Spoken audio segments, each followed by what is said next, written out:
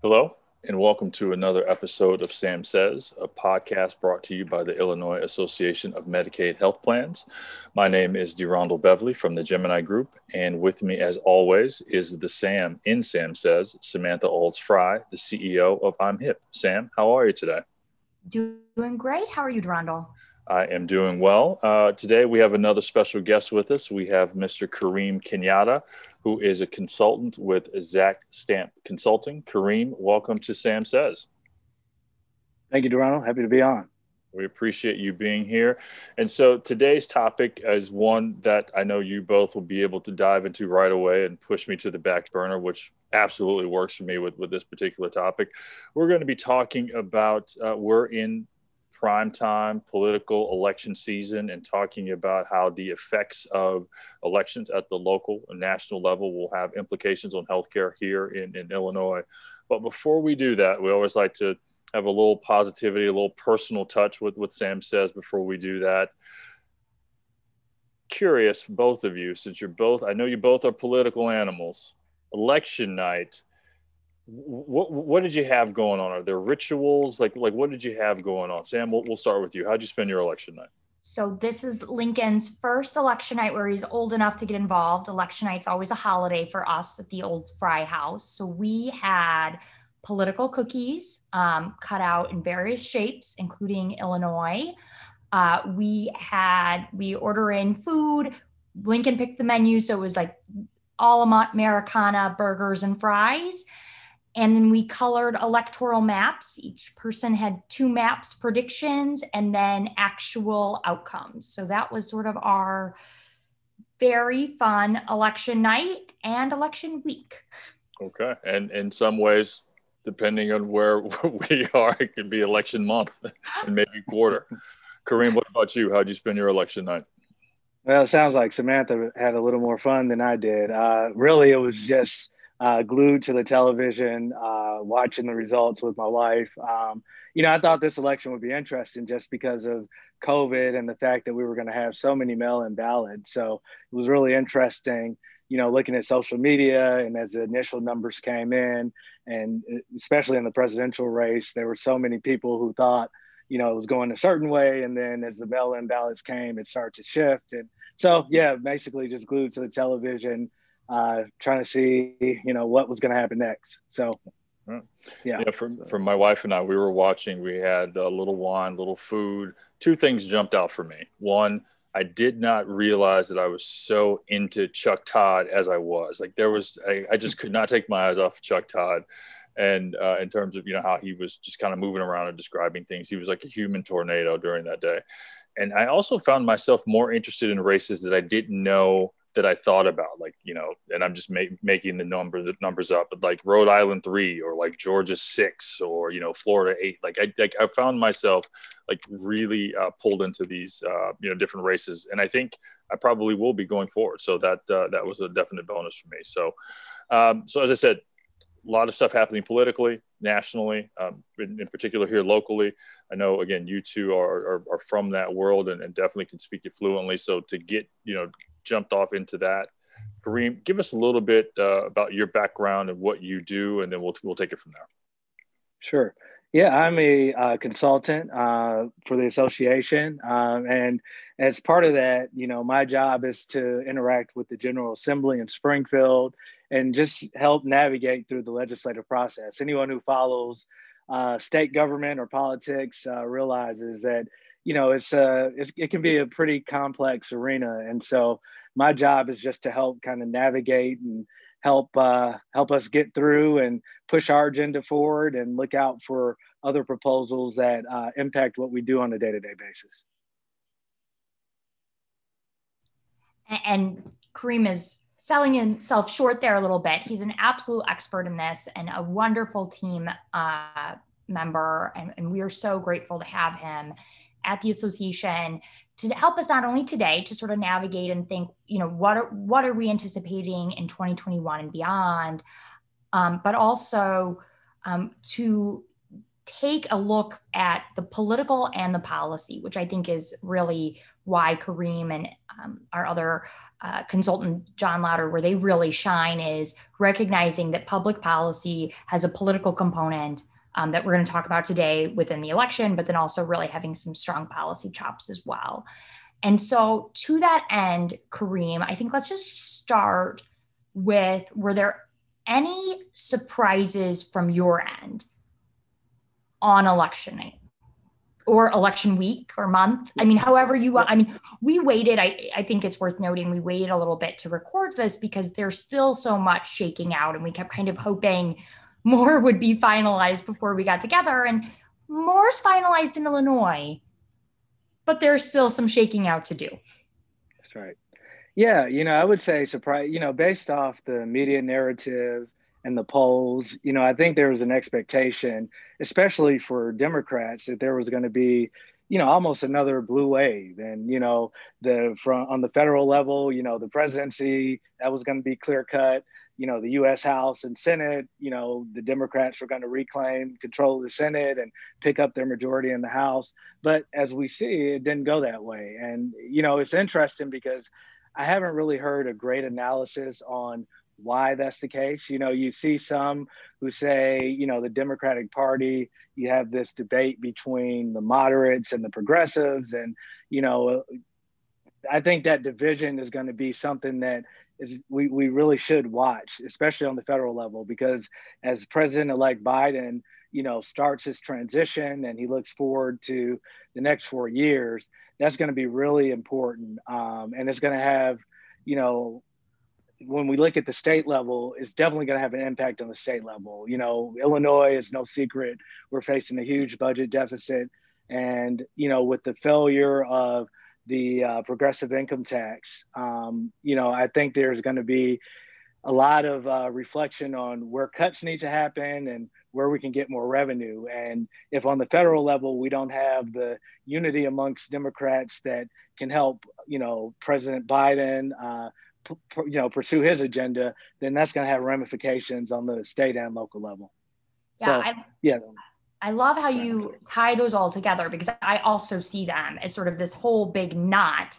And really, when you pull on one piece or one thread, it impacts everything.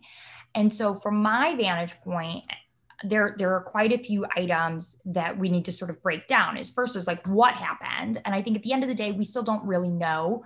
Much of it complicated by COVID and the fact that exit polls were even more reliable this year, more unreliable this year than they normally are, because of how people voted in such different ways. And the fact that we're still sort of trying to figure out what the races, where they ended up, and sort of what the final votes will be in some of our areas. I mean, I think just a few weeks ago, we had the, Underwood declared victorious and won her race, Congresswoman Underwood, while State Senator Oberweis was on the plane to go to freshman orientation for Congress. So, I mean, just sort of the delay due to mail-in balloting, and COVID just slowing everything down from just sort of, as we see in our daily lives, slows down, I think, the analysis of what happened, the sort of play-by-play of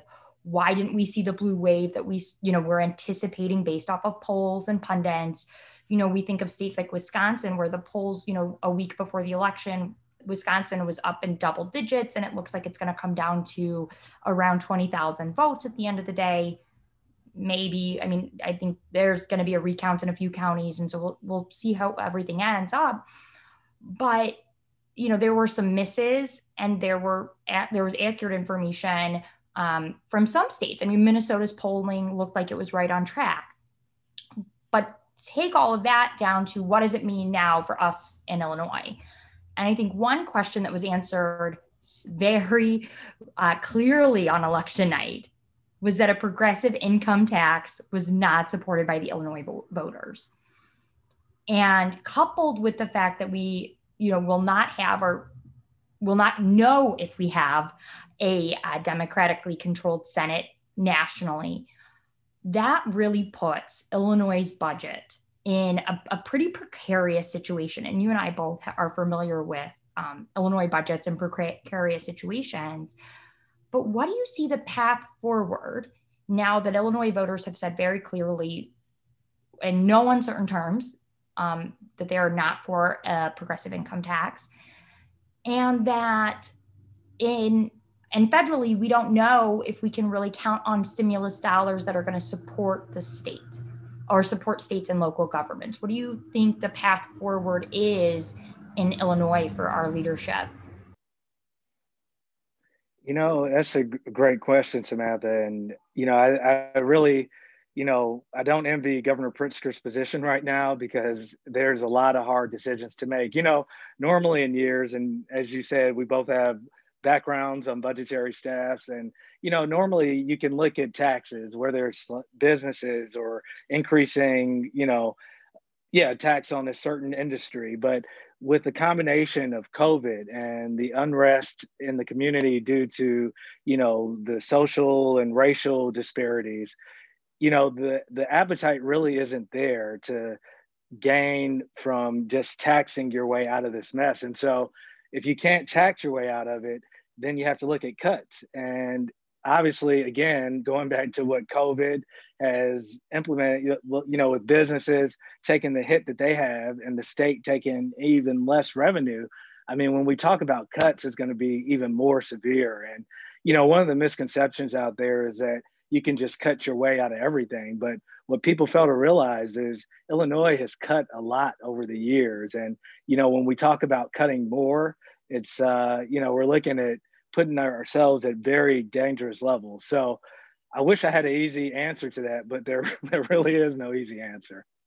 So I'm going to put you both on the hot seat here. We're going to do a Sam Says edition of hot take because we're wrapping up soon, but I'm going to put you both on the hot seat here. And if you want to punt, sure. If you want to answer, I'd love for you to answer it. I'm sure our listeners would as well. When you look at the composition of the Supreme Court, a lot of folks are worried about the Affordable Care Act and what will happen to it. Just a quick, both of you, just your quick thoughts on what the future of the ACA could look like from what you have described, not only with the political landscape, but also with some of the changes that we're seeing in healthcare. I'll go first. Based off oral arguments, I'm an eternal optimist, so I'll throw that out there, but it looks like the Supreme Court might uphold the ACA and we might live to fight another day with healthcare reform and keeping the important protections in place. Kareem? Sorry guys. Sorry, can you hear me okay? Yep. Sorry about that. No problem at all. We are in a technologically challenged yet advanced world at the same time, and that's what we're trying to do. We're just trying to make it work while we can. So that's strike up another one for 2020.